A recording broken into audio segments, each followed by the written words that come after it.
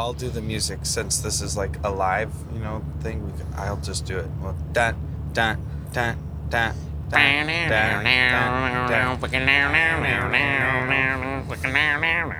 you go.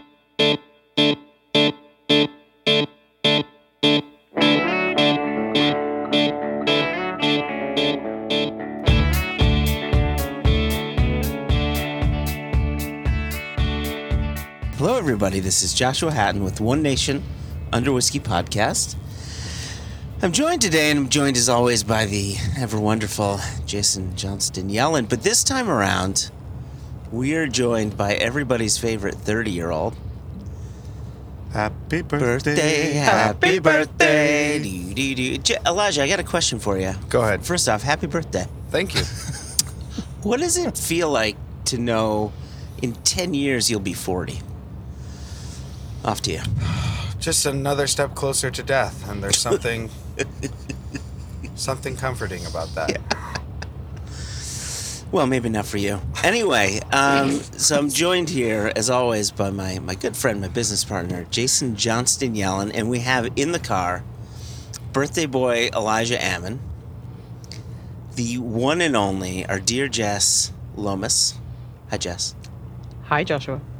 Hi, Jess. And then to my left, which we may or may not hear from too much, but we'll see. We have the one and only Sweet Scott. Hey, Sweet Scott.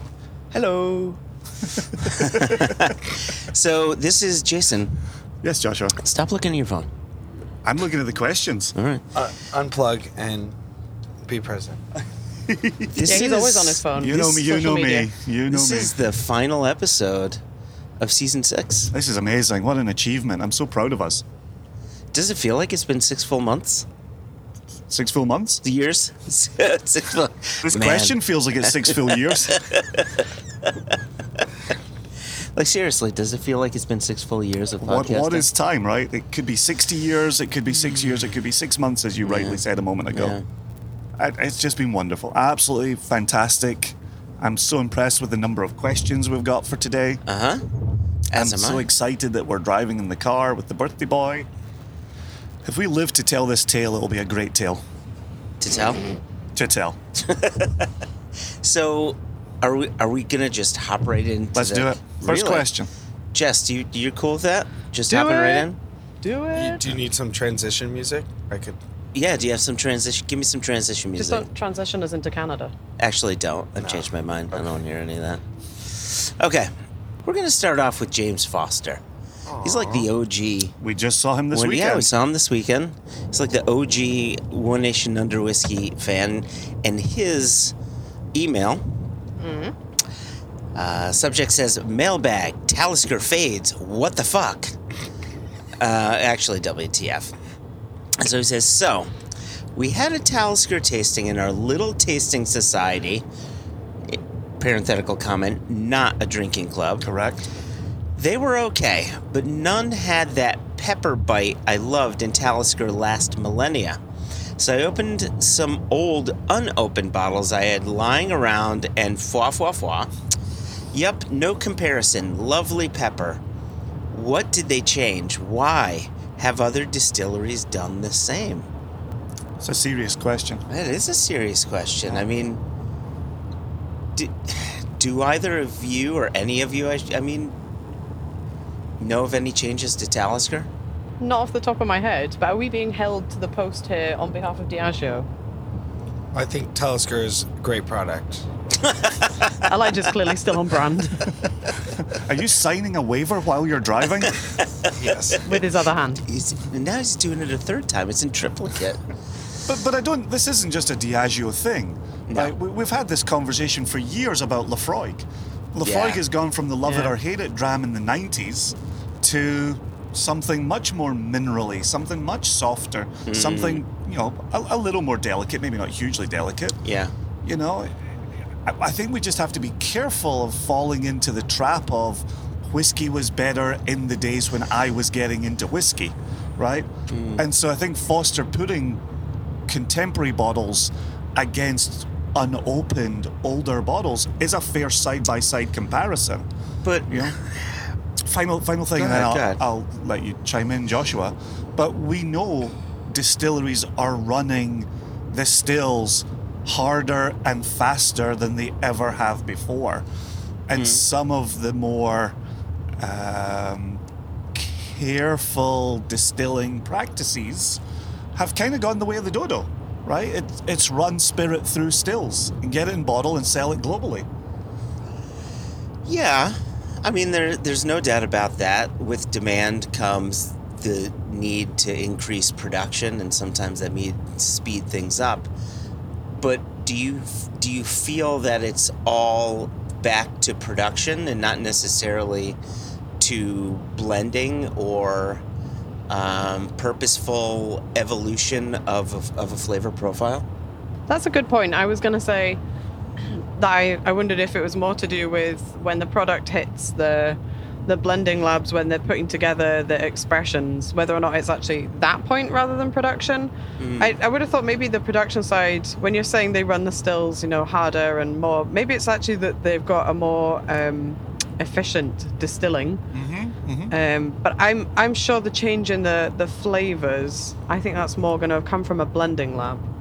So do you think in that case that Talisker, as one example, has blended the pepper out of their offerings? Possibly. I've thought for a long time the reason Laphroaig, or one of the reasons Laphroaig has changed so dramatically, is because there's still a flexibility at the very end before it hits being put in glass bottles. There's still a bit where you can tinker a little bit with, shapes of what a whiskey looks like. And maybe they're, choosing to pick casks that have a less peppery flavor. Or it could also be the casks themselves, I guess, rather than the stills. Maybe it's the wood that's available for distilleries these days is changing.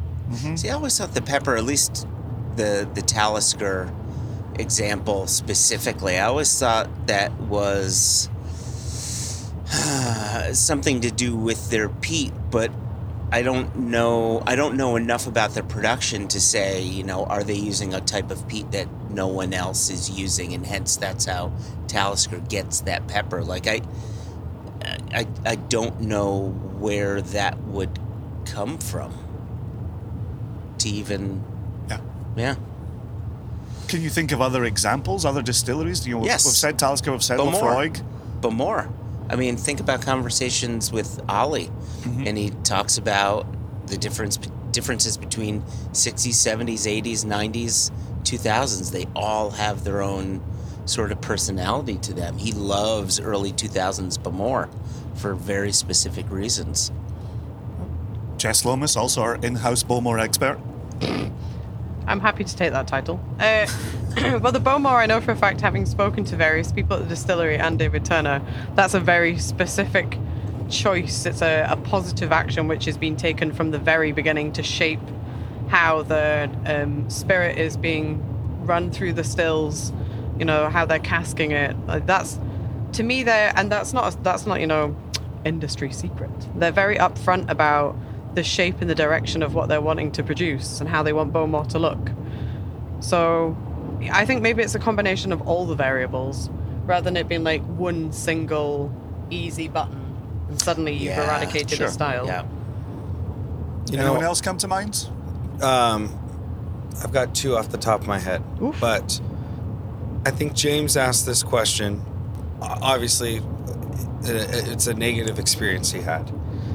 But what Jess was touching on, what I really liked, producers today are giving the current market, the entry-level consumer, a different product than you had years ago.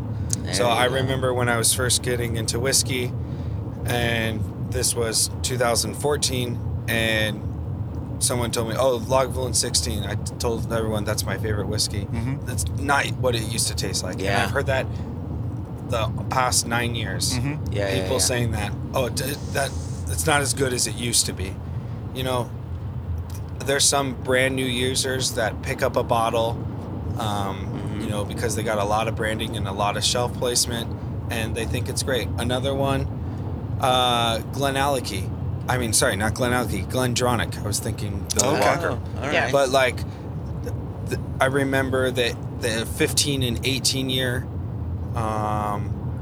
were great, 10 years ago. Well, that one gets complicated, right? Yeah, because but I understand there's a whole story with that and what that stock actually was that was being the bottled. actual age of that stock. Exactly, but you have a different generation, a different blender, someone like, through the whole Glendronach line is presenting something different, and they're not trying to reach James Foster anymore. Mm-hmm. You know what I mean? Like they're reaching like the person who's like, oh, Glendronach 12, I can pull this off the shelf. I have no idea what natural color is or chill filtration or I don't know what that is. It's a nice red packaged scotch. It's kind of back to the Kevin Dunlop question or example from a few months back. The listener talked about getting a bottle of Laphroaig Select for his sister or his sister's fiance, and he thought it would be great because it's a Laphroaig and so on and so forth. And Laphroaig Select, I think it's a perfectly fine whiskey, but it's a soft little puppy compared to what Laphroaig entry level used to be like. So I really like your point. It's almost as if they're trying to bring in a different segment of the consumer through a different presentation of what that brand is, what that distillery should taste like. Which I think is why Talisker's a good example from Foster here. There you go. I think we just solved it, guys. Awesome. World peace. Woof. Look at us. Question 1 sorted. Woof. Done. All right. Okay. Foof. All right, here. Next. Actually, speaking of Oliver Chilton, he had sent in a question as well. Is it a timing-related leaflet. question? A pamphlet, if you will. So this is from our very good friend Ollie Chilton, and says, "Hello all. The other day I was hosting a tasting for a company retailer I worked for almost 20 years ago. The gentleman who had organized this had found that I was a previous employee of the company that he now found himself part of, and a conversation developed. I was struck by how different our journeys in whiskey had been, not just because of geography, but also because of time. We obviously had one thing in common, but very different perspectives on the thing. As I checked into my bi-weekly doses of J&J, I got to think about your business and how you have 4 different perspectives in regards to time and on whiskey. Jason being the, though forever youthful, weathered whiskey enthusiast. Ouch. Weathered is about the best descriptor in that sentence. Joshua's the man clinging on to his youthful exuberance by his fingernails for the next 11 months. This son of a bitch. He's not wrong. He's not wrong. Jess, due in no small part to her nationality of being from God's own country, Yorkshire. Thanks, Ollie. Wise, well beyond her tender years. And of course, Elijah, with so much time left to become as bitter as the rest of us. That's my number one fear in this industry, is I become a bitter old whiskey consumer or some... Come join us. It. It's Just great. embrace it. Rule number 5. Is this entire letter an excuse for a character assassination? Except for my part, which I think thanks, you came Ollie. out That of was this very quite kind. nice, Jess. I'm scanning the email. I don't see him shitting on Sweet Scott yet, but... Is there actually a question at the end of this? All right, so he goes, so to the questions. Plural. Oh. What, for each of you, was the thing that dragged you down the rabbit hole? And is this the same/similar for each of you? How is the industry different today to when you first found it? Oh, man. These are deep questions. Must not get better. Must not get better. Good job this podcast is 8 hours long. And do you feel the different perspectives each of you bring has an effect to what you put into bottle now and will in the future? And it says, feel free to indulge my questions offline over a dram if your mailbag episode is too full. Well, the good news is we're just filling the bag right now. with his. This will be the final question, but yeah. And when we end this episode in 2 hours, we will have So- answered all 3 questions. So I feel as if Jason and I may have shared our rabbit hole stories, which we'll reiterate. I think at least a Reader's Digest version. But why don't we start with the youngest person? The in birthday group? boy. The birthday boy. Do you need the questions again? No, I don't need the question. I just don't want to sound like a bitter old man here. You're too young. You're too young to be a bitter old man. late, Elijah. Okay, keep it light. Keep it light. Yeah, I feel like I've communicated this story a couple times, but I got into this like each one of us out of a passion for whiskey, a passion for connecting to people, and I felt like I graduated from one whiskey to the next. And when I got into the industry, I was definitely bright-eyed, bushy-tailed, and ready to, share whiskey with everyone. And I feel like within maybe 3 months of being in the industry, I realized it was a lot of like emails, a lot of like begging, please buy this product. And speaking from the sales side, and a lot of like rejection. And eventually I feel like that beats you up, and then you become very critical of the industry or whiskey. But I had this change, now that I've become wise. Towards the end of my 29th year, I've decided I'm going to approach whiskey without my whiskey hat, thinker's hat all the time, and try to connect back to what made it exciting.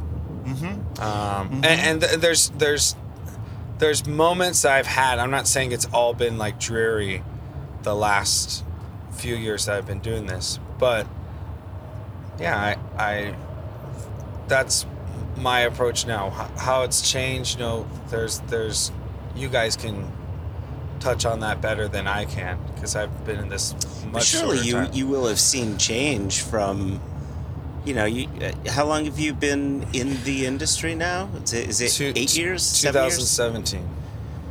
is when I Okay, got so into it. 6 years then. Yeah. So, were there any changes that COVID presented, or changes in people's buying habits? Do you find people? I don't want to lead the witness, but I'm curious, just to hear it from your mouth, what changes you may have seen in those 6 years. Yeah, I think when I was first in it, everyone was hesitant to spend money on a $75 Scotch whiskey. At least in my circle, in my market that I was in. And then with COVID, I saw it completely change. But it was great for me. My most successful years and most growth I had within the industry, and just life lessons that I've learned were during those COVID years. And I saw people, their credit card was just sitting right on their desk next to their So laptop, crazy. and just easy to just click and pay. And I had great events. Actually, the very first event I did, COVID related, virtual tasting wise, was with Ollie. And it was a Black Tot SMOS combo tasting. And there might have been a Portiskeag in there too. So, Okay. yeah, that.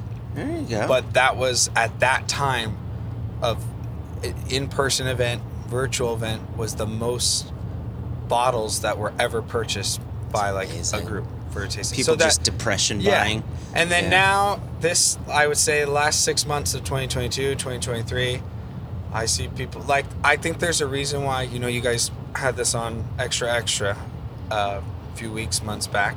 The Whiskey Advocate Top 20, right? Yeah. They factor in that price point Sure. and the fact that Jack Daniel's Bonded one, and it's controversial, but we've talked about this weekend. There's a reason why, and I think like that price point Yeah.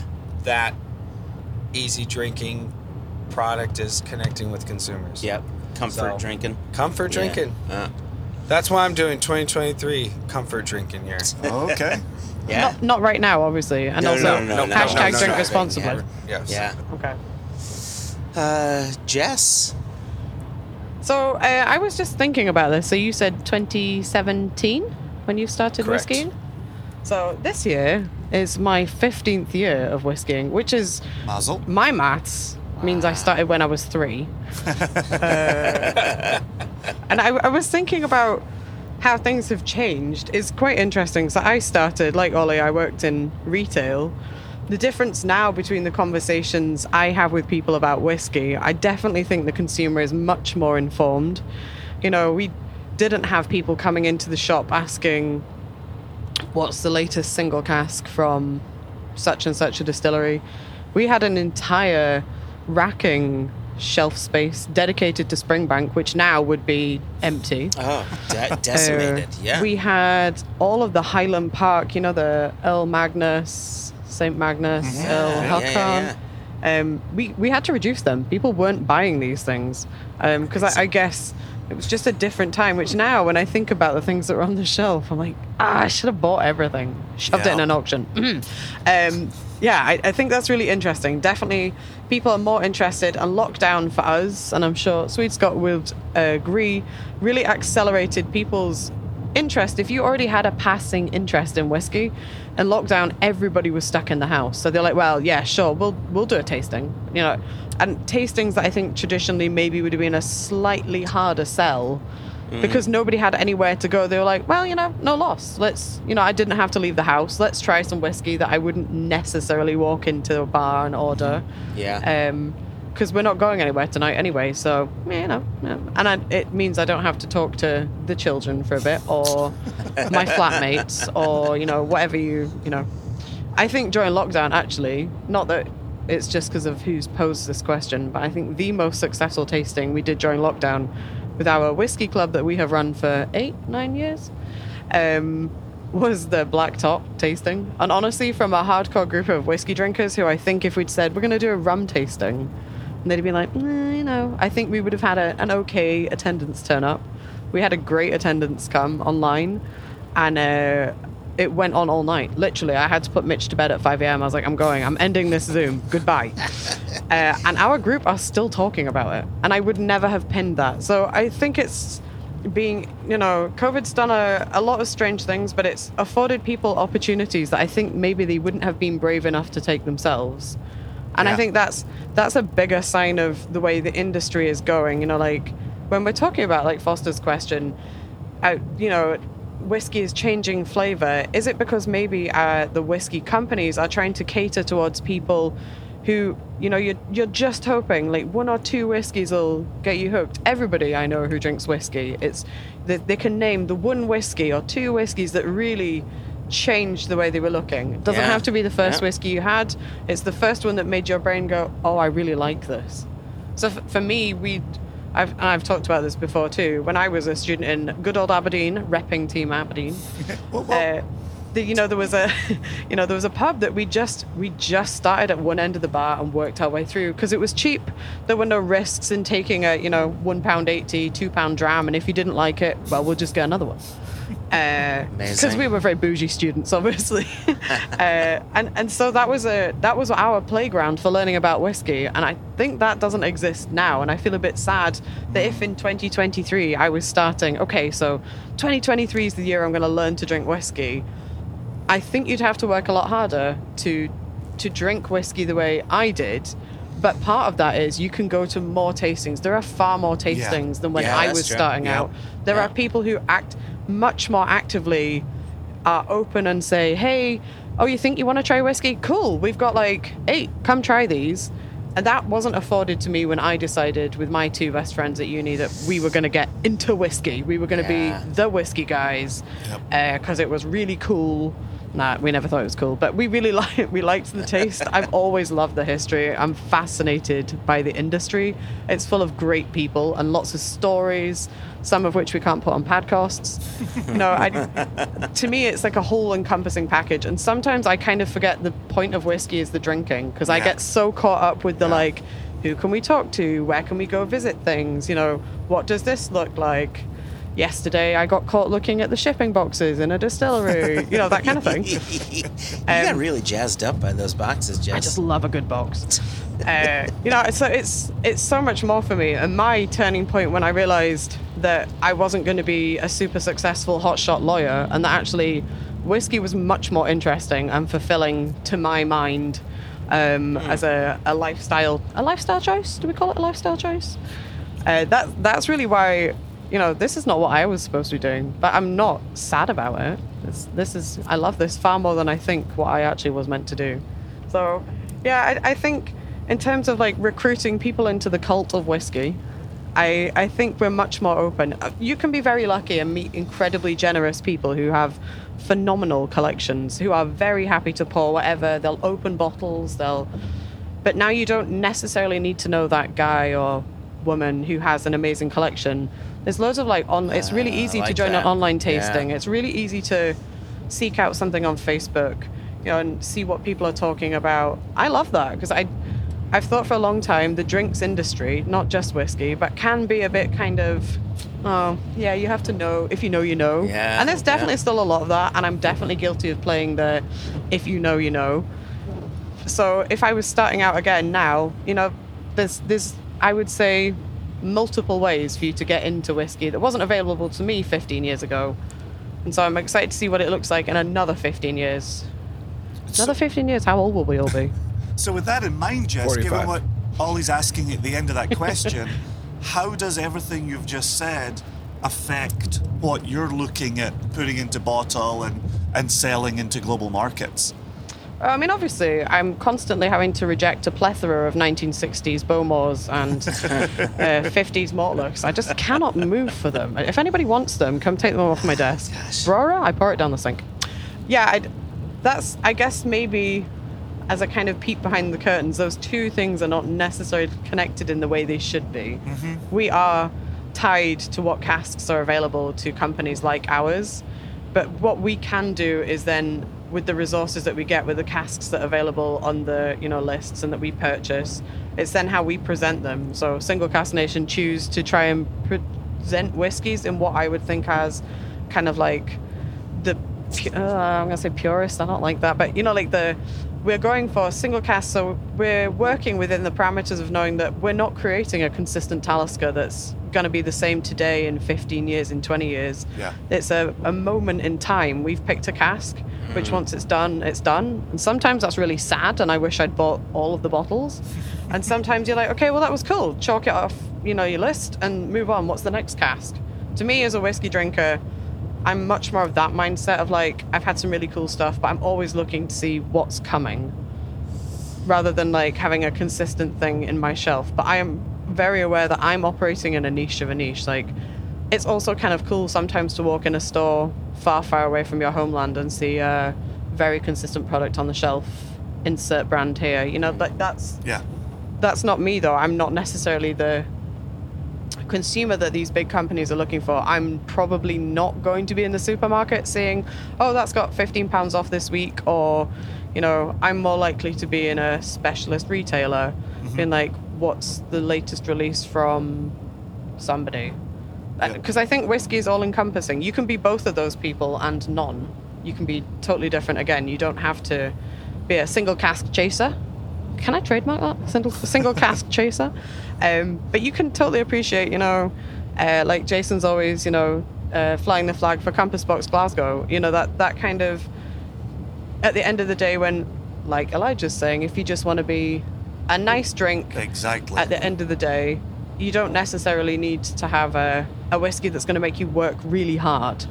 You just want something in a glass and you're just going to enjoy it. And yeah, that's why my house is full of whiskey, because I have, when you're pick a mood, I'm like a little Rolodex of bottles. That's obviously so that I know the perfect whiskey experience. I have to have a lot of whiskey in the house, right? That's it. Yeah. Is that enough of a rambly answer, Yeah, Ollie? yeah. I hope so. Yeah. I just like the idea of you having a Rolodex that it's 14 centigrade and rainy with some cloud cover.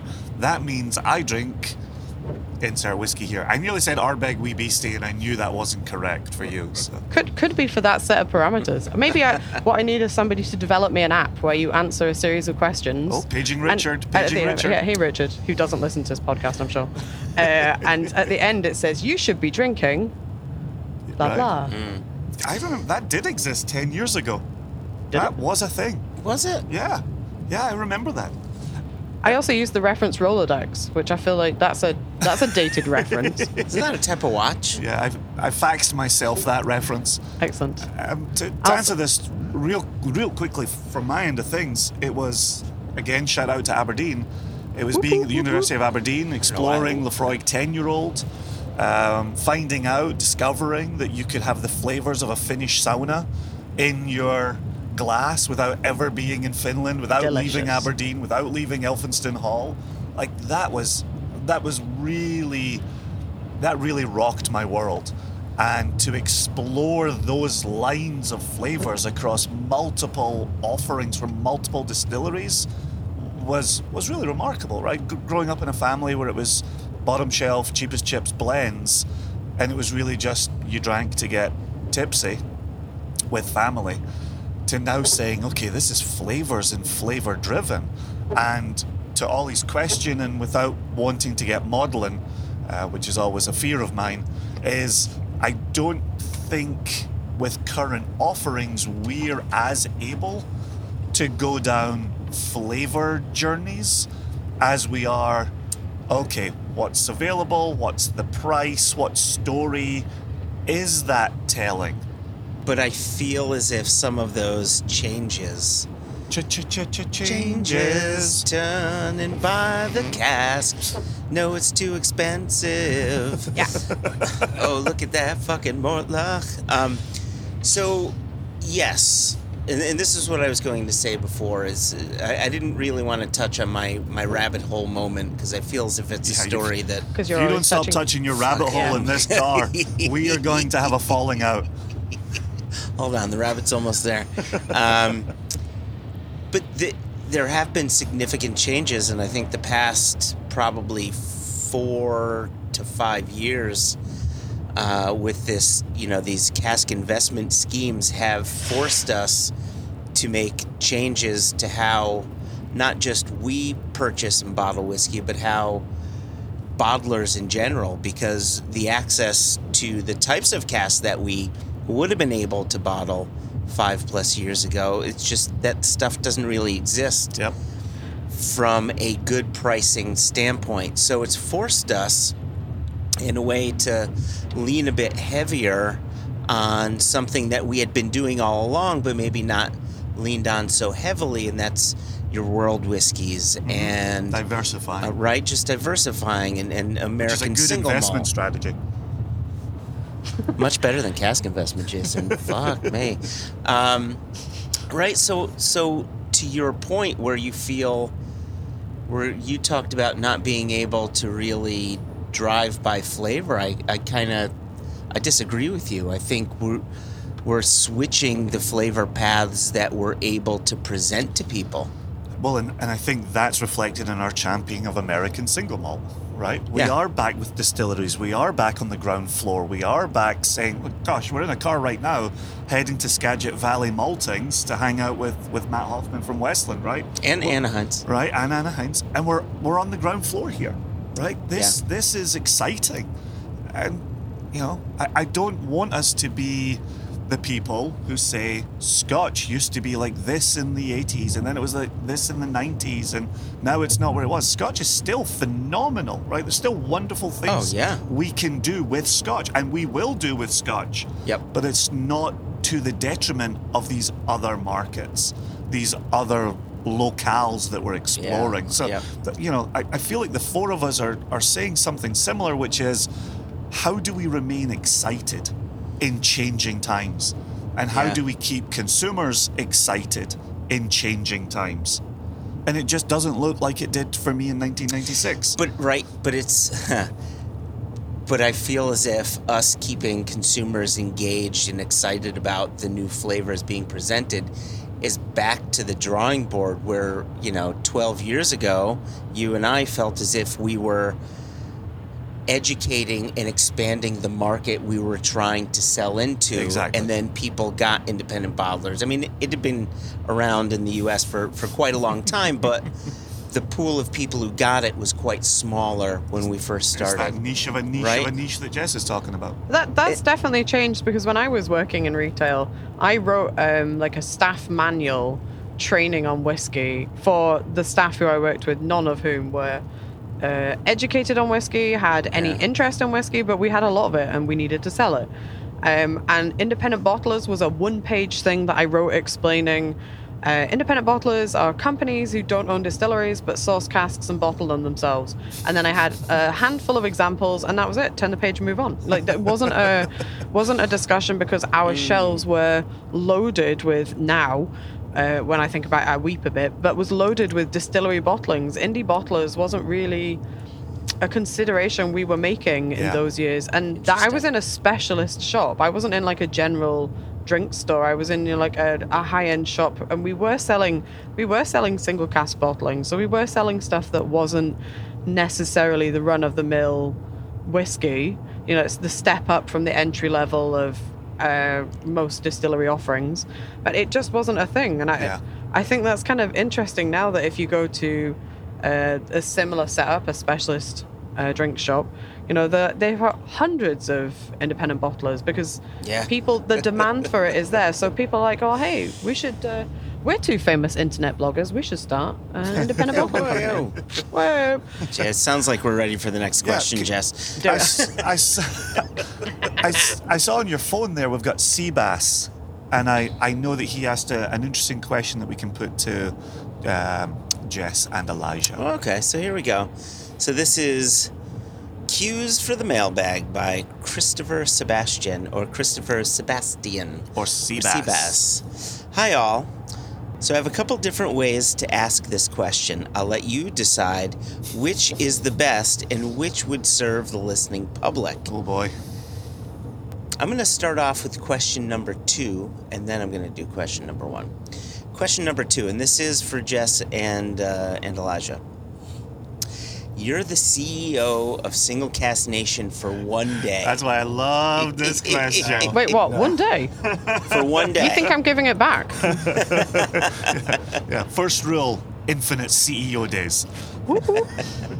What is your pie-in-the-sky cask that you would ask to bottle from a distillery that you personally love, but your requests fall on deaf ears to the powers that be? Elijah's champing at the bit here to get in. He's got a list. Okay, you can go first. Hold on, there's a parenthetical. Yeah, there's a parenthetical. The parenthetical says, this shouldn't be like a 49-year-old Imperial, cough, cough, for 11 more months, Joshua.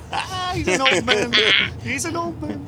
But from a niche distillery that isn't guaranteed to sell well and would be a complete abuse of company resources.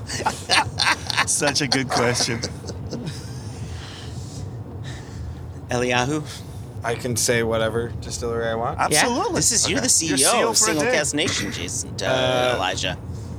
It would be an American single malt, and it would be Delbach. Wow. Hamilton Distillers. Do we have a why?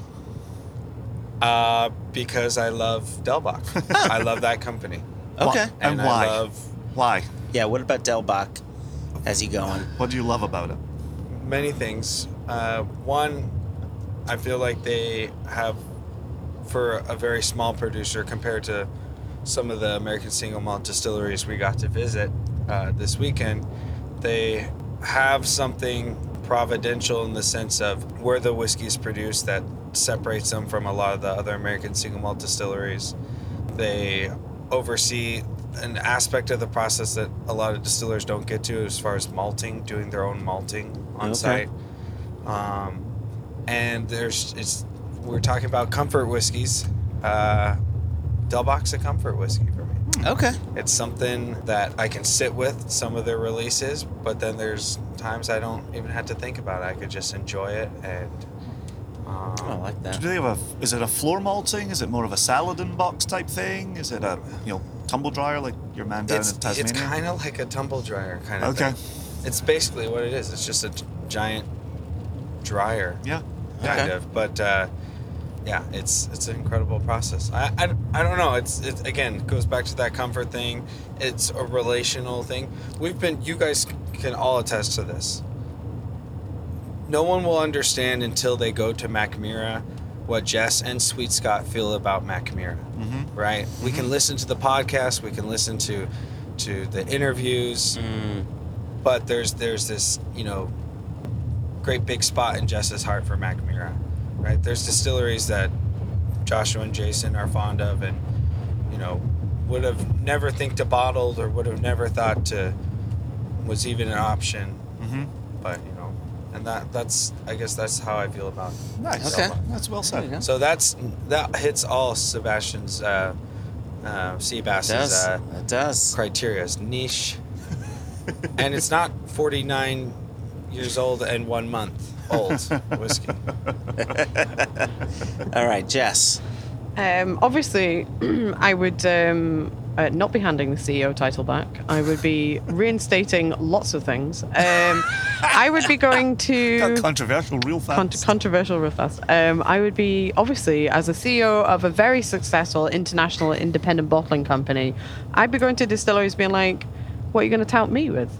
Tell me what I should be bottling. I don't know, because my instant reaction is to be like, obviously, I would love to bottle something stupid like a Brora or something that, is really difficult and hard, an unobtainium bottling, that kind of, or a distillery that doesn't exist anymore. I like the idea of working with, although this is maybe not, this is going to get discounted as an answer.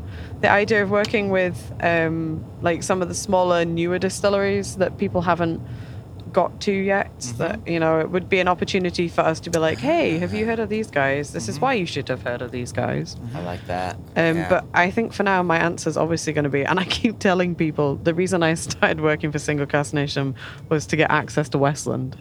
Hey, there we So go. I guess... I don't want that to come under the category of it's not going to sell very well, because it's going to sell great, mainly to Sweet Scott, because he's going to buy all of it before it ever hits the shelf. He has threatened to do that. Yeah. Yep.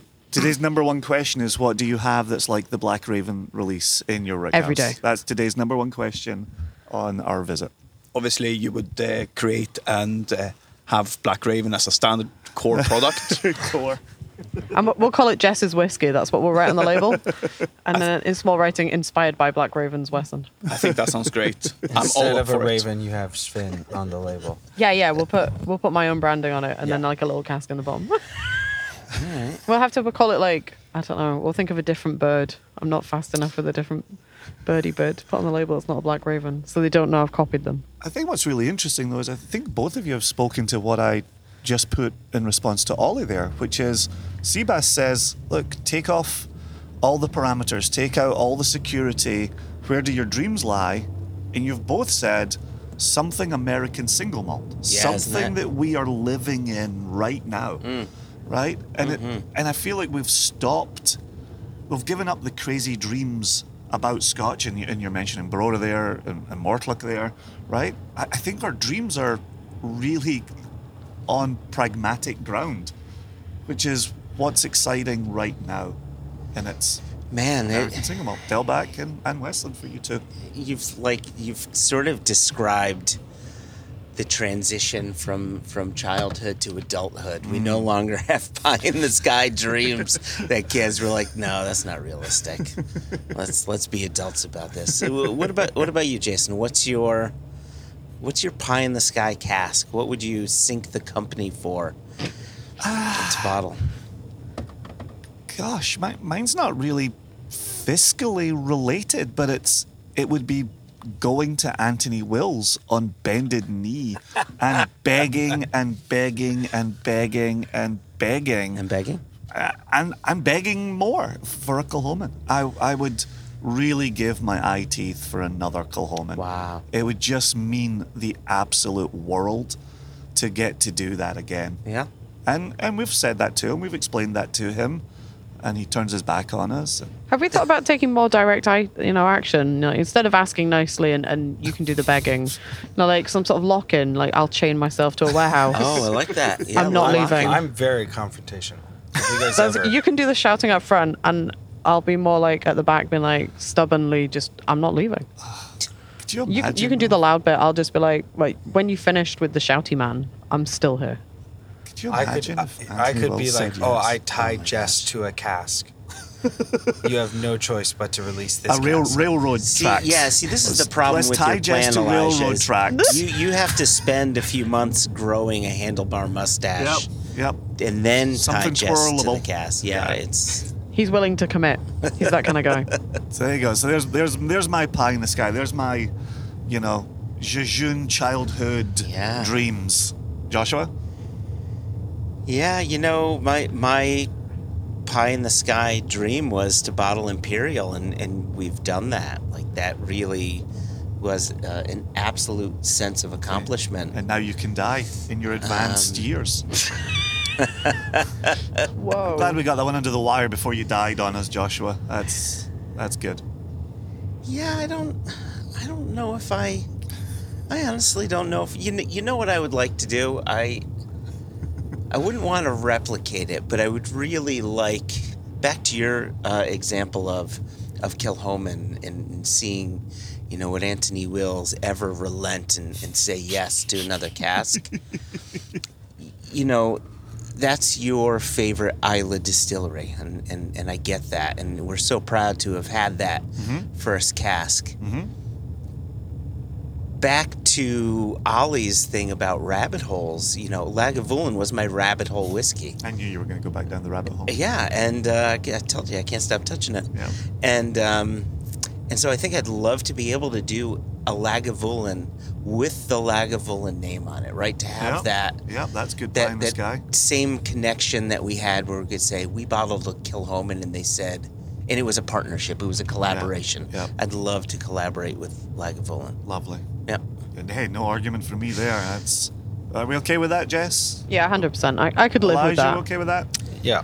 All right, so there was one other question from Seabass. So we did question number 2. Question number 1. And I'm going to throw this to you, Elijah, first. We'll go round robin as we did before.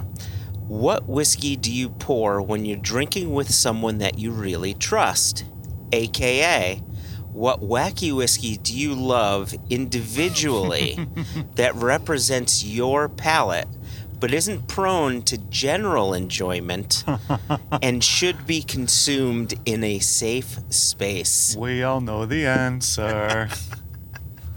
Most recently? No, just in what is that weird whiskey that you pour for your own comfort that you don't necessarily pour for other people except people who may get it, or you trust that they won't think you're a weirdo? Makes me think of a group pour from Saturday night. Ooh. Hakata? Nope. Oh, I feel the pressure, to be honest. I don't know. Who would you trust to let them know how much of a pervert you are? Oh, Uh-huh. yes. Eniath Rusk. There you go. Eniath Rusk. Do you have a go-to if you're trying to bring somebody into the Athrust cult? Is there one you've got on a shelf that you pour, or is it really just whatever IB? Whatever. Athrust you've got? Usually it's whatever IB that Okay. I have available. But I guess I like all the Diageo special releases. Okay. There's like a 20, 25, maybe there was a 30 year. You mentioned a manager's dram, a Thrusk. Ooh, yes. Yes. That is the best Othrusk I've ever had. Yeah, there ever. you go. 9 years old or something? Yeah, it was a young Othrusk, fully matured in a sherry cask. Oh, okay. And it was great. It was great. Manager's choice. Not farty, not sulfury. Diageo released more manager choice Othrusk. All right, Jess. I'm worried that you're expecting me to use this as an opportunity to confess to drinking Jura or something. Oh, I thought you were just going to come out with 1958 Mortlach. That's not a safe space whiskey. That's an everyday drinking dram, Joshua. That's a really good question. I don't think I have any whiskey that I drink that I need to be hiding away drinking. Usually if I'm hiding away drinking it, it's because I don't want to share it. So maybe it is the malt liquor. I quite like... there's a Finnish rye that we've talked about this weekend by a distillery called Kira. I really like them. I know that's not necessarily everybody's cup of tea, especially I think Americans who are used to a specific rye tasting in their head, like in a certain way. This is definitely not like that. It's 100% malted rye. And it, to me, doesn't have the same burn that I get if I'm drinking an American rye. But I honestly can't think of anything that I think I need to be within friends. I think the practice of swapping samples with people is a safe space thing. Well- There's not many places in the world. In fact, I had to tell someone that it doesn't happen all over Scotland that people walk around with these unmarked clear little bottles and they greet each other in the street and swap them. Somebody asked me if we drink whiskey everywhere in the streets, and I had to explain that is more or less just Islay. That's not a normal thing. Especially if you go during the festival, you'll meet someone who you've never met in your life and be like, do you want to try this? That's a safe space thing, right? There's Because plenty of that. there are definitely, I don't think I'd be walking around Glasgow walking up to people in the street and like, hey, what have you got? Do you want some of mine? Get you in a lot of trouble really quickly. I'll show you mine if you show me yours. Come up this whiskey alley. Yeah, it's totally safe. Don't worry about it. Don't worry about it. Yeah, Right. so maybe the sample swapping with people that you don't necessarily know. And sometimes that works out really well. You get some really cool stuff. And other times you don't remember waking up. No, that's... All right, Mr. Johnston Yellen. Well, it used to be Lechig, Oh, isn't that interesting? right? It was Yeah. very easy to be made fun of for a Lechig love. It was almost like having a Jura love or a Fettercairn love.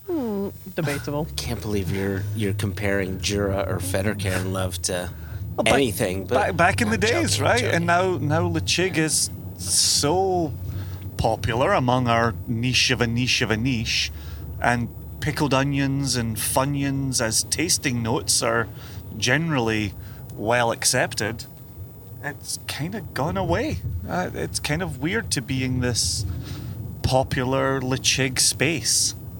I think what Jason's trying to say here is, I liked it before all of you liked it. Well, you know, I didn't want to I say it drank out it before loud. it was cool. Yeah, for me, there was a part of the question that I really liked, where he said that particular whiskey kind of describes your palate, and the fact of the matter is, I drink based on mood. I drink based on season. So in the wintertime, I really like sherried whiskeys. In the summertime, I really like young Islas, or something with a bright, peaty, citrusy, peaty kind of thing going on. So, but if I were to sort of sum it all up, I'd probably do some sort of an all-rounder, like an Ardnamurchan, or like if I had an older bottling of Highland Park 12 that kind of just ticks all the boxes. I kind of think that's good, because I like the idea of an all-rounder. Like if I were to choose a comfort whiskey, it would be something that would have all of these components: a little peat, a little sweet, a little spicy, a little earthy, kind of thing. Yeah, you've certainly dialed in on an aspect of that question. For me, it was this sense of trust. What would you pour when you felt comfortable exposing yourself Oh, go easy. to a fellow whiskey lover? Do you have to expose yourself before drinking the whiskey? Whichever works for you and your whiskey friends. I'm so glad you're sat behind me and I can't see. I'll send you a picture. Okay, so next question here. This one's from Matthew Welge or Welge. I apologize if neither of those pronunciations are right. And I love the subject to this email. It's just Susanna Skyver Barton. That's a good subject. It says, "Cheers, fellas, on another successful year. I thoroughly enjoy your podcast, and I can honestly say your releases are bumped up to the front of my queue as soon as I see it. Thank you. Thank you, thank you. However, you raise. Oh, wait, no. That's no place for however. Just listen. Just keep You going. had my full buy-in, Matthew. Listen, don't judge a book by its Okay, cover. however, Jason is my favorite. However, Jason, you've really... No. However, you've raised the bar even higher with your interview/visit with Susanna. Listening to so many whiskey shows and geeking out like I do with so many aspects of the spirits industry, I'm rarely impressed at the level she was able to accomplish with a fun, light, and entertaining attitude. Make her a regular, gentleman. Salute, Matthew Welga. I think it's Welga. Welga, like Welga. Helga. Like Helga. Yeah, or Haida. Man, the trouble with making Susanna a regular is it really... He says it in the bottom here.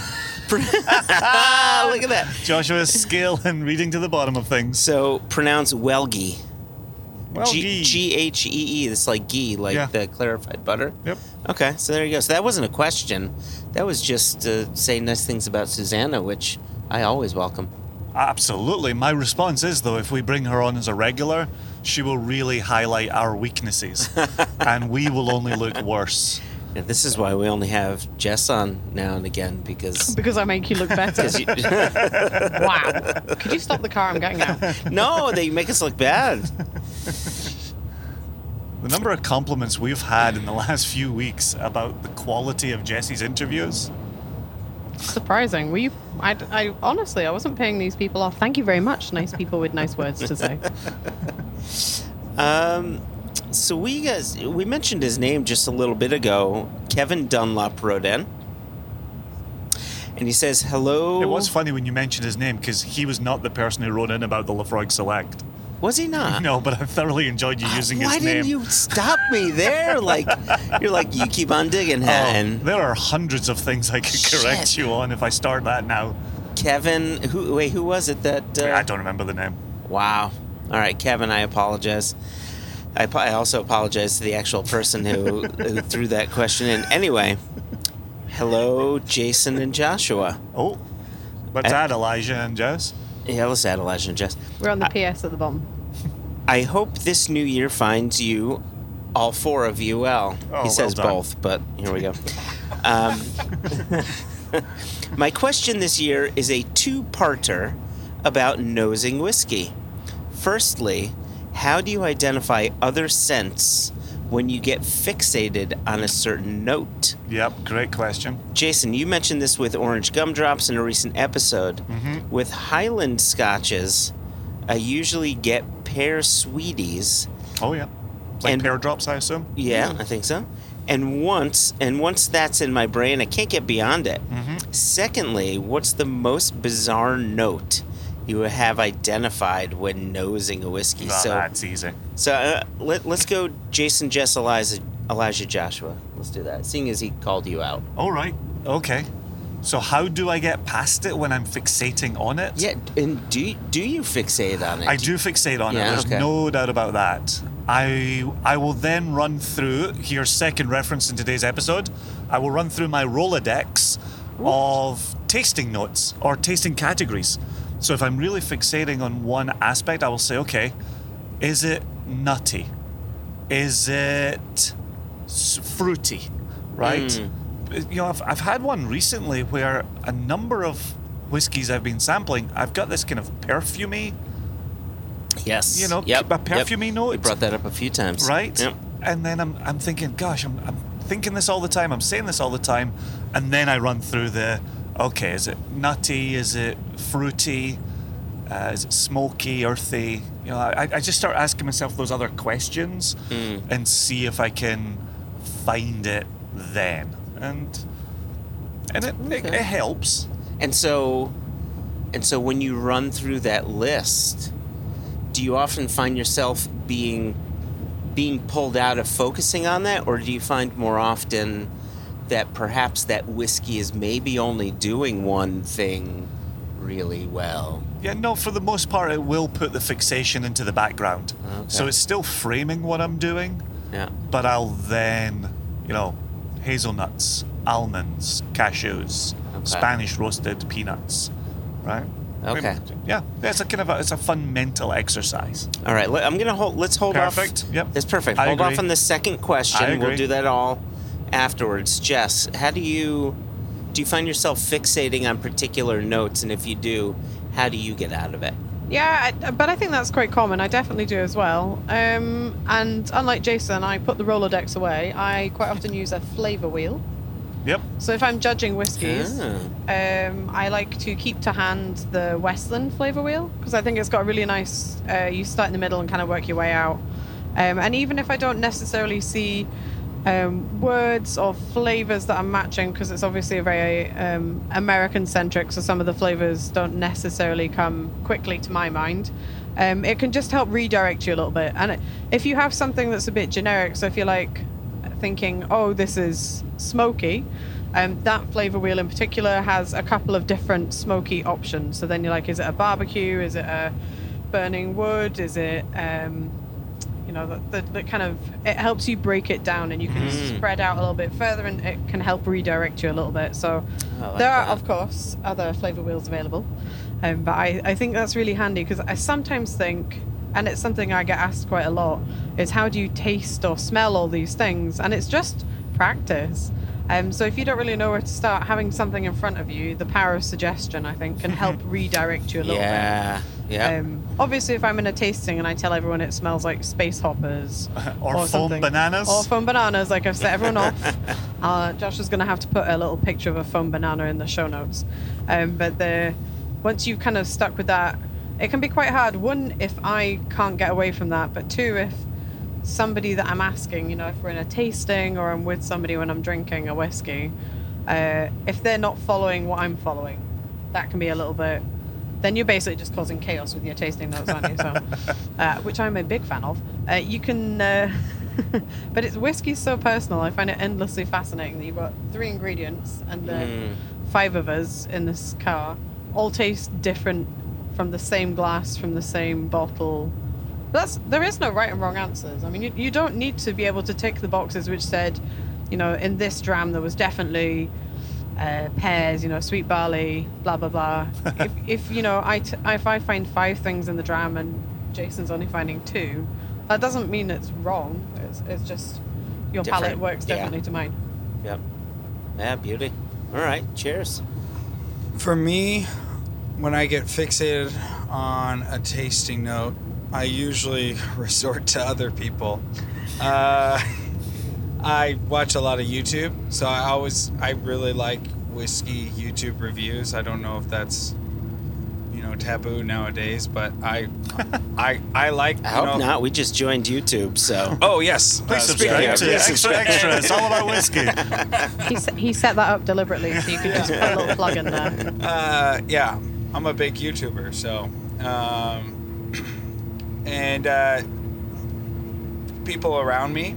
My wife who has no whiskey experience, I always bring her into my whiskey office. It's called an office, and we'll ask her, and tasting notes. But I'm not. I have to disclose. I'm not as brilliant with tasting notes as the other 4 people in this car.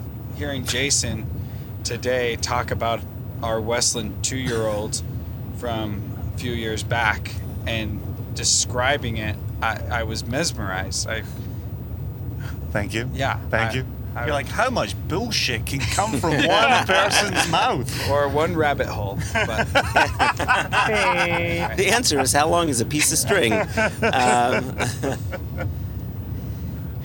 I definitely get fixated on notes, and sometimes to break myself out of that funk.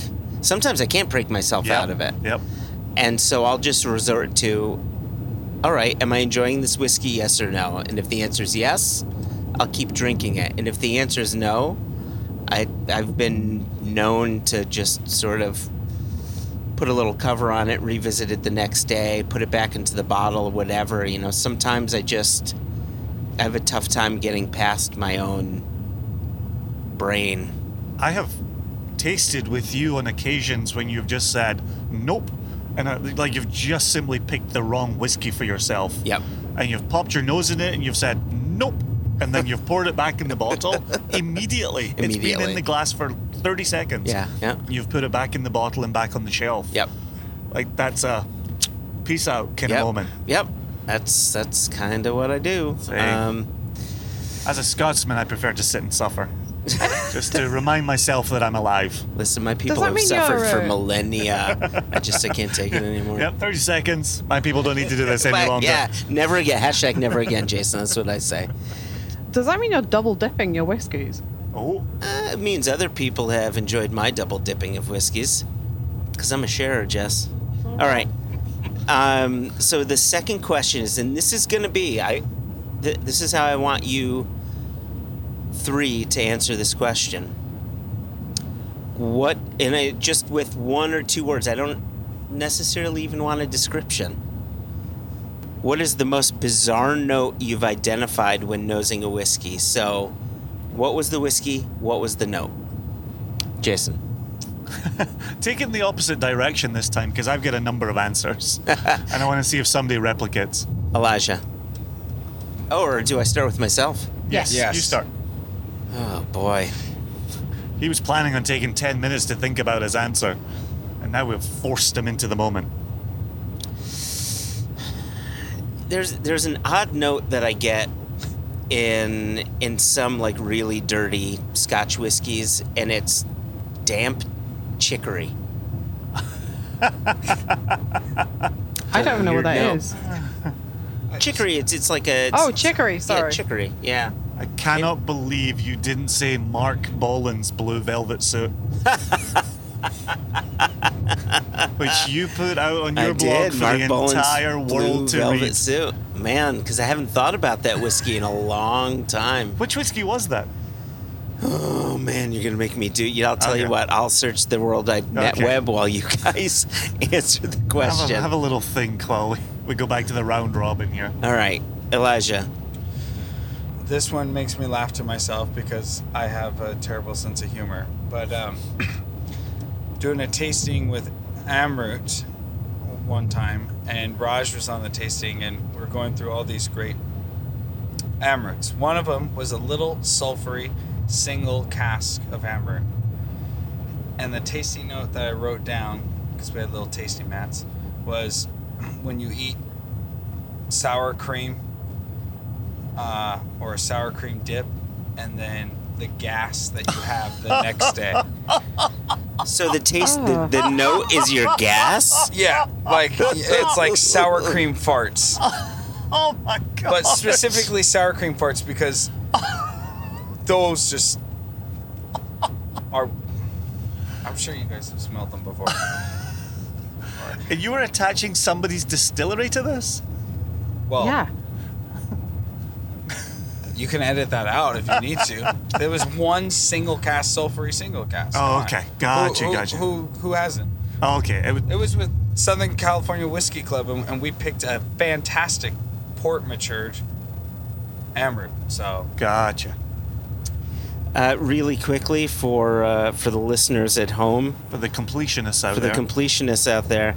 So the whiskey that I got, Mark Bolan's powder blue velvet suit, was on Octomore 4.2 Comus. Oh gosh, we were just talking about that this Yeah, weekend. we were. So let me read the notes really quickly. On the nose. Oh, yeah, here we go. On the nose. The canister and bottle say so. Bruichladdich website and marketing materials echo it. Various web shops concur. The barley here for Octomore was peated to 167 ppm. Blah, blah, blah, blah, blah, blah, blah, blah, blah, blah, blah, blah. Hold on. Here we go. Blah, blah, blah, blah, blah. This is how I listen to Blah, Josh blah, show as blah. well, so this is perfect. Here we go. So I go through the nose and I talk about salted black licorice and cigarette smoke, but on the mouth he said like drinking one of Mark Bolan's powder blue velvet suits. That's The excellent. mouth is incredibly soft and silky, almost honey-like. So there you go. You said a moment ago that you haven't thought about that note in a long time, or that whiskey in a long time. I think about that note at least once a week. Wow. Yep. It lives with me. Yeah. The note, not the suit. That's awesome. All right, Jess. I did a whiskey course a long time ago, and we had one of the portions of the course was that you had to taste things blind and write notes and discuss where we thought it was from, and what did you think it was, blah blah. And one of the tasting notes that we came up with was badly run municipal swimming pools, Oh, I love it. which I think, like, still I stand by that. Like, it does. You know, like when you go to a swimming pool and it's kind of old and the tiles and the showers are rubbish and there's like chlorine and just Yeah, you're not like, yeah. wow, this is a fragrant, delicious experience. And then when they revealed the bottle, it was Jura Superstition. Nice. There you go. So off the top of my head, I think that's probably one of the weirder. And it was just so, like, bitter and chlorine-y. I actually think we were sort of convinced that maybe it was that there was a fault with the bottle because it was just so wrong. Have you ever had that with a whiskey where Oh, yeah. like, Yeah. I've had a couple of, like, Aberlour Bunners. One that was in the pub, and it was so solventy, and it honestly felt like somebody had filled half the bottle with super glue. So we got the barman to pull it and send it back to the distributor. But Yeah. the rubbish swimming pools, that kind of sticks with me. All right, Jason. Now, Jason, so far all of us have broken the rule. I said, what's the tasting note and what's the whiskey? And we all went into long descriptors. Yeah, we did a classic. We wrote a recipe by telling you a life story. Exactly. So, Jason, without building a recipe blog, give it to us. So if you recall, Good Scotch Drink used to have a section called Say What Yes. that was an esoteric tasting note. That it was. With a description of said tasting note and a listing of sometimes 1, 2, or 3 whiskeys. And for the listeners, Good Scotch Drink was Jason's old whiskey blog. It's no longer around, but that was the name of it. I guess what's coming back, Joshua? Good Scotch Drink? Yep. Oh my God. I got it. I guessed it. I bought the URL. It came down from $180,000 after I lost it. So the OG in this category, baby vomit, Yeah. right? Like, Oh, yeah. And now, again, a bit like the Lechig. Now everybody talks about baby vomit, and kind of understands it's the sweet, kind of cute spit up by a baby, and Yeah. not a drunk man's Glasgow gagging in that whiskey alley after running into our own Ms. Lomas. Wow. You're welcome.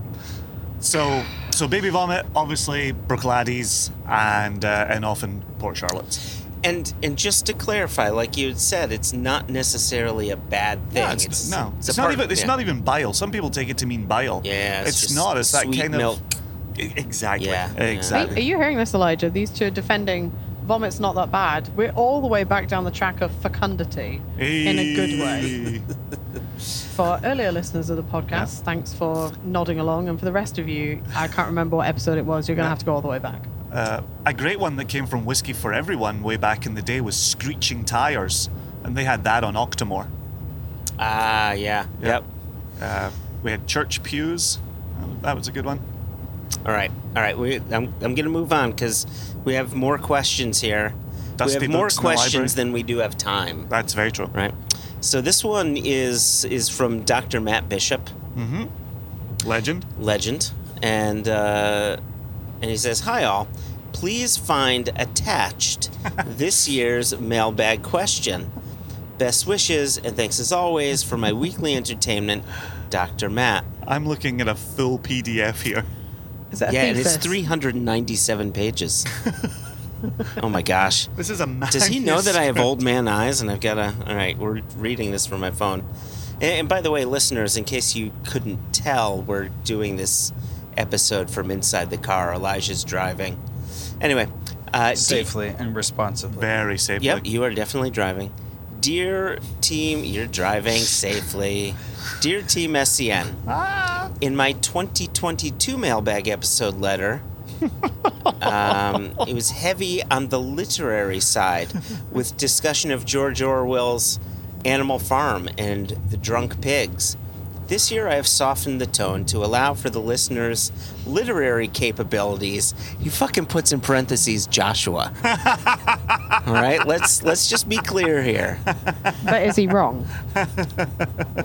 Jessica That was the Grace. Oh, what a highlight. And will look to offer not even my a Sunday. thoughts on a more simplistic matter. Jesus, this is getting worse. You are officially on my shit list. Be glad I'm Joshua, not Santa Claus. I hope you Dr. feel Matt. seen this day because this guy gets it.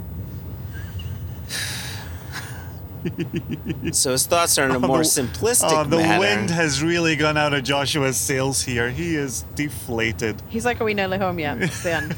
And the simplistic matter that's been occupying my mind since meeting Jess at Glasgow's Whiskey Festival last November. Do you remember that, Jess? Yeah, of course I do. Of course she does. And there's some quotes along the way. I'm going to I'll read them afterwards. I think. On the table in front of Jess and her festival crew were a range of offerings from Single Cast Nation, looking splendid and carefully arranged together with assorted festival freebies. Good man, good man. Due to my need for reading glasses, I couldn't see what they were, so when Jess asked what I would like, Accidental Daluane was my pick. If slightly desperate response. From under the table, the bottle appeared, and I was soon drowning in the glory of its majesty. Wow. But wait, says Dr. Matt I Bishop. got a wow from Elijah. But wait, this whiskey is just 9 years old. And my guess as to what was on the festival table probably included the Clynelish 9, the Glenelgan 10, and listening to other festival goers, all I could hear was, have you tried the new X distillery? Their latest batch Y is still a non-age statement, but isn't it great? Or, quote, Distillery Z has just released a 5-year-old experimental cask, and everyone's drinking it. I feel a change is on the way. I won't say I can feel it in my bones, because all I can feel in my bones is minor arthritic damage and tendinitis. But there is a definite change. It would appear that old age whiskey is no longer respected, and the bright young things are taking control. Oh, this is so good. I have to read this quote. It's from Indiana Jones, and he says, "Don't call me Junior." That's so perfect. You know Dr. Matt's pandering when there's an Indiana Jones quote. Yes, Yeah. I think he's trying to make up for calling me a simpleton. Fucking hell, Dr. Matt Bishop. All right, so to my question. Could Team SCN enlighten me as to whether new has replaced old, as the new and the old is now the new old, or whether this is just the eternal battle with the next generation showing off its fancy new ways to the old whiskey world? I'm looking forward to the new YouTube thing, although I'm having trouble finding the right channel on my television box. May have to ask my son for help, damn. And then just finally, his quotes were just after, what whiskeys to choose on table. The quote was, "Choose wisely, for while the true grail will bring you life, the false grail will take it from you." Wow. And that's the Grail Knight from Last Crusade. Indeed. And then the other one, talking about the drowning in the glory of the majesty, says it's not the years, honey, it's the mileage. And again, another Indiana Jones quote Wow. throughout all. So, Fantastic. have new younger whiskeys replaced old as the new, and the old is now the new old? What do you think's going on here, Elijah? I don't think it's necessarily replaced it. I just think it's there's no longer a stigma with young whiskey. I think it's become accepted. Is older stock more hard to come by? Yes, depending, if you're a distillery that's got plenty of old stock. I'm sure it's, you can always keep consistent releases, but independent bottling scene, you're seeing less and less of that, but also distilleries that are, producing no age statement. This discussion's been going on for a while, but now I really think especially like in the last 3-4 years, fairly priced no age statement or low age statement bottlings are acceptable. So Yeah. Yep. Do you think that's out of choice? Like, the older age statements are getting progressively much more expensive at an exponential rate, I'd say. So people are seeking out other whiskies. I think people's price ranges don't change too much. So if you're treating yourself and your budget is £100, maybe £100 5 years ago was getting you whiskey in its 20s, but now you're still spending £100. That doesn't go half as far. Yep. So now your £100 is buying you, I don't know, 18-year-olds of that distillery, or some non-age statement, or like a more experimental bottling. I don't know. I'm a real cynic because I'm an old bitter person, which you're not going to turn into. But I'm not convinced that people are opting to drink, or certainly within the UK, I don't think people are necessarily opting to drink younger and even single-digit aged whiskey because they've had an epiphany, which is that young whiskey can be really tasty and really good. Because people are so ingrained in this idea of older equals betterer. Yeah. So I don't think anybody woke up in the last 5 years and was like, oh, do you know what? 9-year-old Dalhousie is the thing I'm going to go to the store today and pick up. I think if it is, it's because they have been exposed to that whiskey. I still think most people, if you put in front of them a 9-year-old Dalhousie and a 35-year-old Dalhousie, I think a lot of people would reach for the older one first. I think you're right. However, without a doubt, I think you're right. There's a lot of asterisks there and a lot of if buts and qualifications to be made. But if we're talking about the average person who walks into a shop who's not a whiskey nerd, who's not, like Dr. Matt, interested in trying a secret Dalhousie and I was hiding under the table away from the prying public of Glasgow Whisky Festival, I think you're still going to be looking for the oldest, the darkest, or whatever fits your price range, rather than being like, oh, this 5-year-old Adam Merkin sounds like a great deal. But I think there's a logistical component to this that almost forces brands, distilleries, whatever, to create non-age statement whiskeys, in a smart way, in a delicious way, and also have them starting to embrace the mention of a younger age statement. And those logistical reasons are, the past 10 to 15 years, whiskey has grown in popularity to levels that we've simply have never seen. And new markets have opened that hadn't been opened previously. And whiskey is a finite product. There's only so much of it. And so, of course, older whiskey is going to get more expensive. And so if you have that £100 or $125 cap, what you're able to purchase is going to be limited based on your budget. And because so much whiskey is being spread out, and distilleries, brands, etc., have to release younger whiskeys, if you're interested in trying whiskeys, that's what your budget calls for, and that's your own rabbit hole that you start going down, and you'll start finding that you like these younger whiskeys. Rabbit hole really has been the word of today's podcast. Have we used the word rabbit hole in any of our seasons? I feel like today it's all of your life. I like what Dr. Matt Bishop is suggesting here. That I'm a simpleton? Well, let's be honest. Yeah, we'll go easy. That was amazing.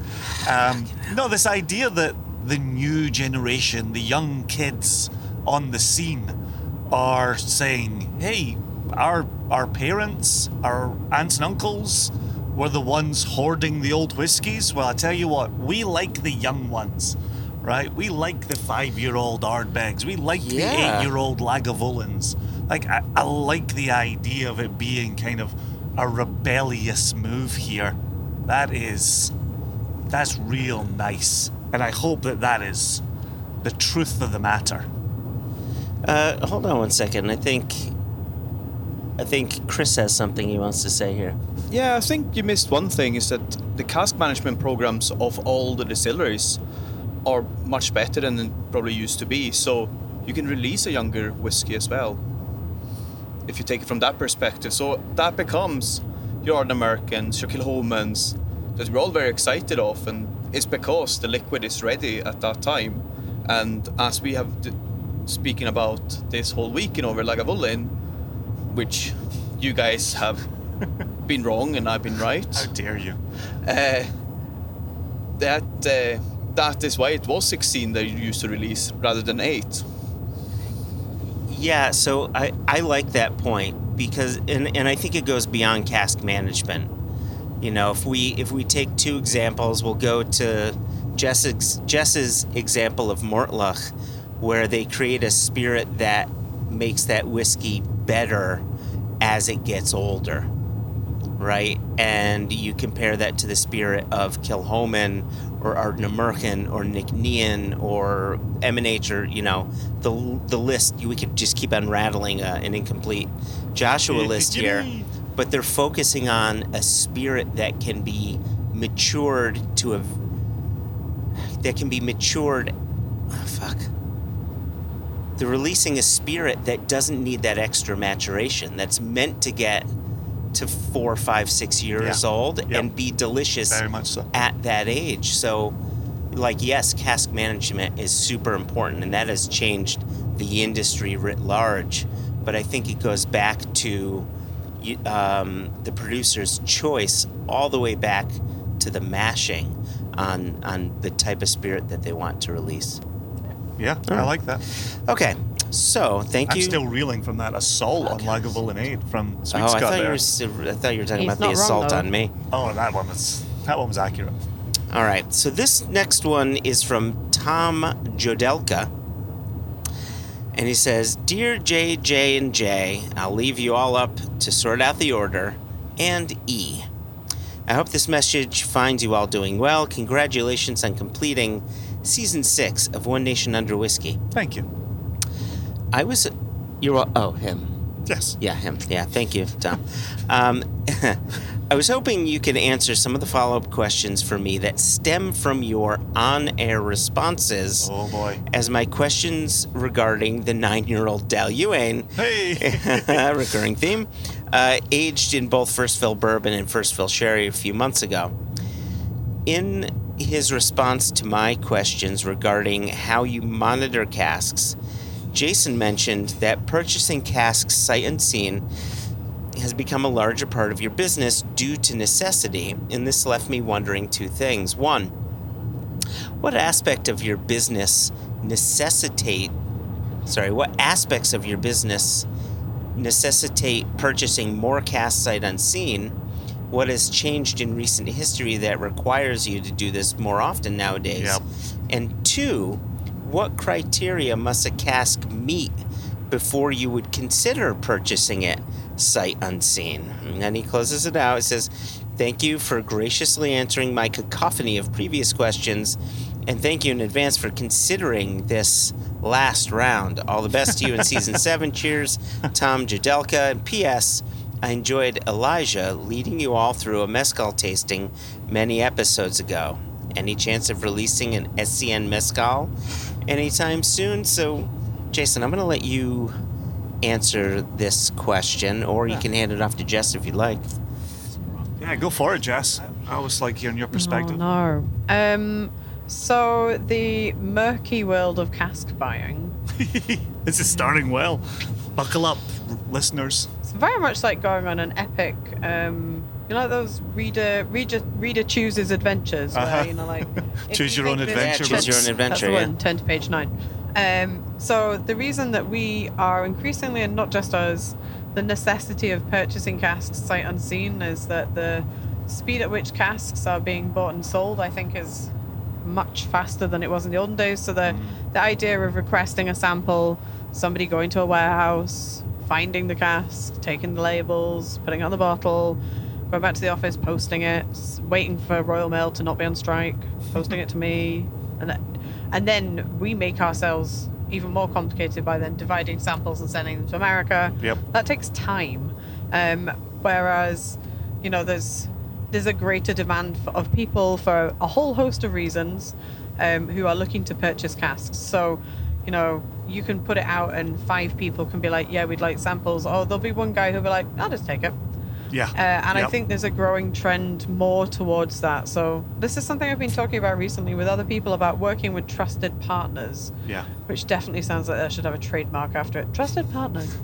It means that if you're working with somebody who you've perhaps purchased from in the previous, times, and you trust that they're not selling you casks of moldy water or empty casks, you may feel more inclined to go with this sight unseen. I would like to probably put a little kind of caveat in here that we're not bottling anything. No, unseen. well said. Yeah, thank Everything you. is Yep. tasted, and for as long as we are able to hang on to this, like with our clause to not purchasing before we've sampled. I've been saying it for a while. So far, we've done a pretty good job. The very vast majority of the casks we're trying before we even purchase. That practice is getting harder, but certainly that's not going to mean that if you're buying a single cask nation, it's something that we put out into a bottle the next day and Yeah. released it to the world at large.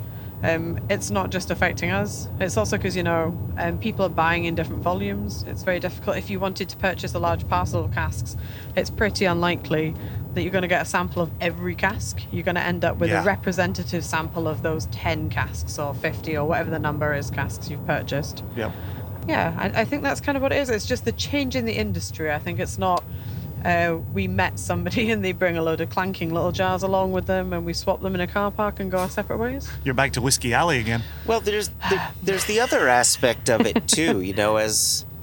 As a young business, we did have those trusted partners, TM, Spirit of collaboration. Spirit of Collaboration, Yeah. and we also had a smaller number of casks that we were bottling. But as a company looking to grow and continue to grow, we knew that we'd have to get into this situation where we would be buying sight unseen, getting new relationships for casks, and that it would necessitate a finishing program. That Yeah. there's a good chance we're going to buy a bunch of casks, not having tasted them, realizing that either A, they need a bit more time in cask, or B, they're going to need a little bit of work to to get them to something that we're proud of. Yep. So That's a good point I hadn't thought about. yeah. When we're purchasing casks, we're not necessarily purchasing casks that are ready to go. And increasingly, now that we have got the ability to do so, we can purchase casks that are definitely not ready to go. We can buy casks in new make, put them away, or decide to put them into something that they didn't arrive in. And so therefore, if you're buying new make, well, you don't really, if you know the distillery mark, you don't necessarily really need a sample of that. So if you're buying new make casks, I'd say buying them sight unseen is lower risk because we're going to put it away for ages. Yeah. If we buy it and it tastes fresh and like it came off the stills yesterday, well, that doesn't matter because in our heads, we're not planning on bottling it for a good stretch. So that's not so important. I think, if you're planning on bottling and putting it out immediately, you probably want to have a pretty up-to-date picture of what that cask is doing and what the liquid is tasting like. Whereas if it's going to sit in a warehouse for a few years or we're going to re-rack it, that's not so urgent. I think we've cracked the code on finishing, though. The response on the accidental Yeah. Dalyuen has, I think, proven conclusively that we should buy first fill bourbon casks and finish them in first fill sherry. I think that's a home run every time. But we could call that the double firsting line. The double first. Yeah, you heard me. Whatever you made that into is your dirty conscience. The double first range. I certainly didn't get a double first at Aberdeen University, so it might be the first double first in my life. Whoa. Huh. Or my second. You and me both. Dalyuen. So I kind of feel as if our answers made it so we didn't need to answer that second question, like, what's the criteria of buying cast sight unseen? I was thinking about that as we were talking, though. I would add to it when we are looking over a spreadsheet. We are looking for interesting distillery, maybe an interesting cask, Yeah. maybe something that's already been moved into a finishing cask, by a broker somewhere. And then, of course, we're looking at price and we're crunching, which market is this going into? Is this going to come over to the US? Is that, where's this going to live and how do we price it? So there are definitely criteria that we're running through even as we're going over a list.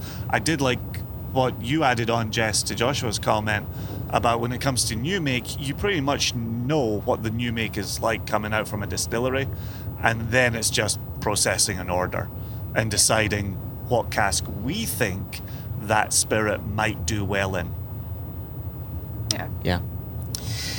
Well, we're getting close to the end here. There's actually more questions that came in than we actually have time for on this episode because we're getting close to Elijah's. Amazing questions, though. Yeah, really great. Absolutely fantastic. I wanted to close out almost this... as good as the answers. Some of them. Almost. There was a close run thing in some cases.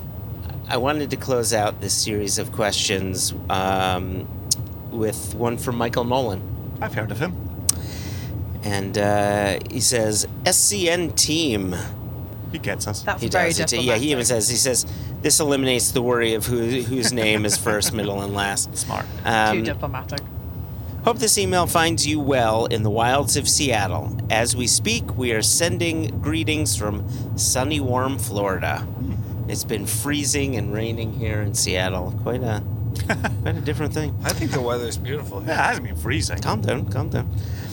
Very Scottish. I feel very home. Our question is, now, and by our, this is of course Michael and Bonnie, now that there is a team of 4, how does the cask selection work? Does J&J pick the cask for North America retail and online? And Jess pick I know where the he's cask taking this. for I even know ROW. I know what question 2 exactly is. what he's asking. And Elijah for cask pick programs. Or is this a team effort with cask samples going all over the world for final picks? How does staff meetings happen for SCN typically? Like, is it UK 4 p.m., 4 p.m. EST, 11 p.m. PST, et cetera, et cetera? I think the answer to all of this is yes. Next question. What is he? I feel like this is a little probing. Like, there's a little too much insight into how we do our mysterious business. I think he wants to catch us at our next coffee break. I very much enjoy that he thinks I start meetings at 4 p.m. my time. And it continues. He says, of course, we're all eager to know when the next Glenbergie is going to be selected. That's not what I thought Is that where was you thought he coming. was going to go? He has Glenbergie Tourette's. Also, please have Jess tell us more about the Lechig. There's where he was going. That's where I knew That's we were going. exactly where this has been going from the first word. That she's been telling us was her whiskey of 2022. I think you'll find that's not quite true. How many people have had follow-ups to you naming that your SCN of 2022? Remind her to give us an early heads up so that we can secure a couple of bottles for ourselves here in the U.S. And finally, happy 30th birthday to Elijah. Thank you all for all you do. Your friends, Michael and Bonnie. Beautiful. Beautiful. Beautiful. They're like menches. That was Menchim. lovely. Lovely. Menchim. So, yeah, that's... I think we should start off by saying he's asked for a date for the diary because I flippantly in one podcast made a joke about a made-up date when I said the next ROW release would drop. And on that very day that I had made up, I got a text message from the good Mr. Nolan saying, so remind me which shops I should go and buy the release in? And I had made the He whole listens thing up. carefully. So I will not be tied to dates. You can't fool me twice. So let me jump in here with the idea of selecting casks. I mean, traditionally it was just me and Jason, and until we brought you both on, Jess and Elijah, and you both have contributed in a really great way to the casks that are being bottled. Absolutely. One of the things, and so I would say it's not as simple as it is a group effort, but there are many elements to it being a group effort. But one of the things that I found interesting in the in the process of bringing you in, Jess, as someone to look after the UK and European markets, was that when we are selecting casks for those markets, ABV really comes to mind. Like here in the US, geez, if we bottled something at 70% alcohol, people would go nuts for it. But in the UK, that's some absolute scary stuff. And so I guess I'm going to take Nolan's question a little bit and twist it. Do you think that the US and UK European markets, from just simply from a palate standpoint, are quite different? Yeah, definitely. I think what the markets are looking for are, high quality, and they're coming to single cask nations, so they're looking for single casks. But I think within those parameters, there's a whole world of different whiskies you can put in that. And I definitely think what's released for the ROW, for my rest of the world markets, is we're looking certainly at different palates. I think, there's a number of things that are sought after by whiskey drinkers that don't necessarily come top of the list in the US. I'm very disappointed in you that you are actually giving this as a straight answer and not saying it's a 4-way arm wrestle across Zoom. It's just a big game of Twister. Yeah, is what it is. But being serious though, I think when we're looking at it, you obviously need to consider the market. There's no point putting a product out to a market that is doing us a disservice if it's something that will do better in the US than it will do in somewhere else, Sweden or Germany or Japan. There's no point sending that product away to America if we think it can be better serviced for nation drinkers somewhere else. Yeah. I think that is likely a bigger demarcation as far as where casks go, is that the UK EU palate versus the US palate. So that's one set of potential places where whiskey go. The other set of potential places is U.S. retail versus U.S. online. And that's a question that we get asked all the time. Like, why do you select this for retail and that for online? And I mean, typically speaking, our online tends to be where our distillery direct partnerships go, or sort of spirit of collaboration, or where there's just a big confusing story that can't be told on a retail shelf, or an accidental finishing, right? Delicious, like the Catoctin Creek in the Kilhoman, which was PX purposeful, gas, right? Yeah, that wasn't the accident. Which was purposeful. But that's my point, right? And that is just a bigger story to tell, and putting that on retail shelves, I just feel, we feel that it may be easier for us to control that narrative and bring people along on that journey, because it really was a journey that we took people down, keeping them updated on where that whiskey was and so on. Yeah, since we're really only in the business of teasing Michael Nolan, I will say that Elijah has recently made his first solo pick that has been brought to us for approval, and that's all I'm going to say about that right now. No dates when it's going to be released? No. Or what it is? No. You guys are so mean. No. Like, you're as bad as I am. Yes. Okay, that's reassuring. So That's why the team works. So listen, it has been 12 years of this company, 6 years of this podcast, a handful of years having both you, Elijah, and Jess in the company. And each year, I just think has been incredible. Jason, thank you from the bottom of my heart, from the beginning of all this.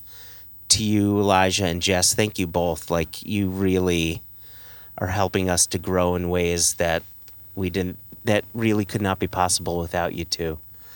And to the listener, like, I say this all the time in tastings, because people say, "Oh my gosh, I'm so used to just hearing your voice on my radio and so on." Like, That's how I felt this whole car ride. Yeah. Right, this really is for me the most enjoyable part of what we do, and it's just sitting and having these these conversations and being grateful to the people who actually listen. Yeah, it's extending that whiskey community. How can I help? Oh, All right. the car is offering to get us out of here. Seems So- ideal. So I say thanks to you all, thanks to the listeners, Thanks to you, Joshy. and I'd like to say this to Elijah. Oh. I'd actually like us all to say this to Elijah. Happy birthday to you. Happy birthday to you. Happy birthday, dear Elijah. Happy birthday to you. And many more.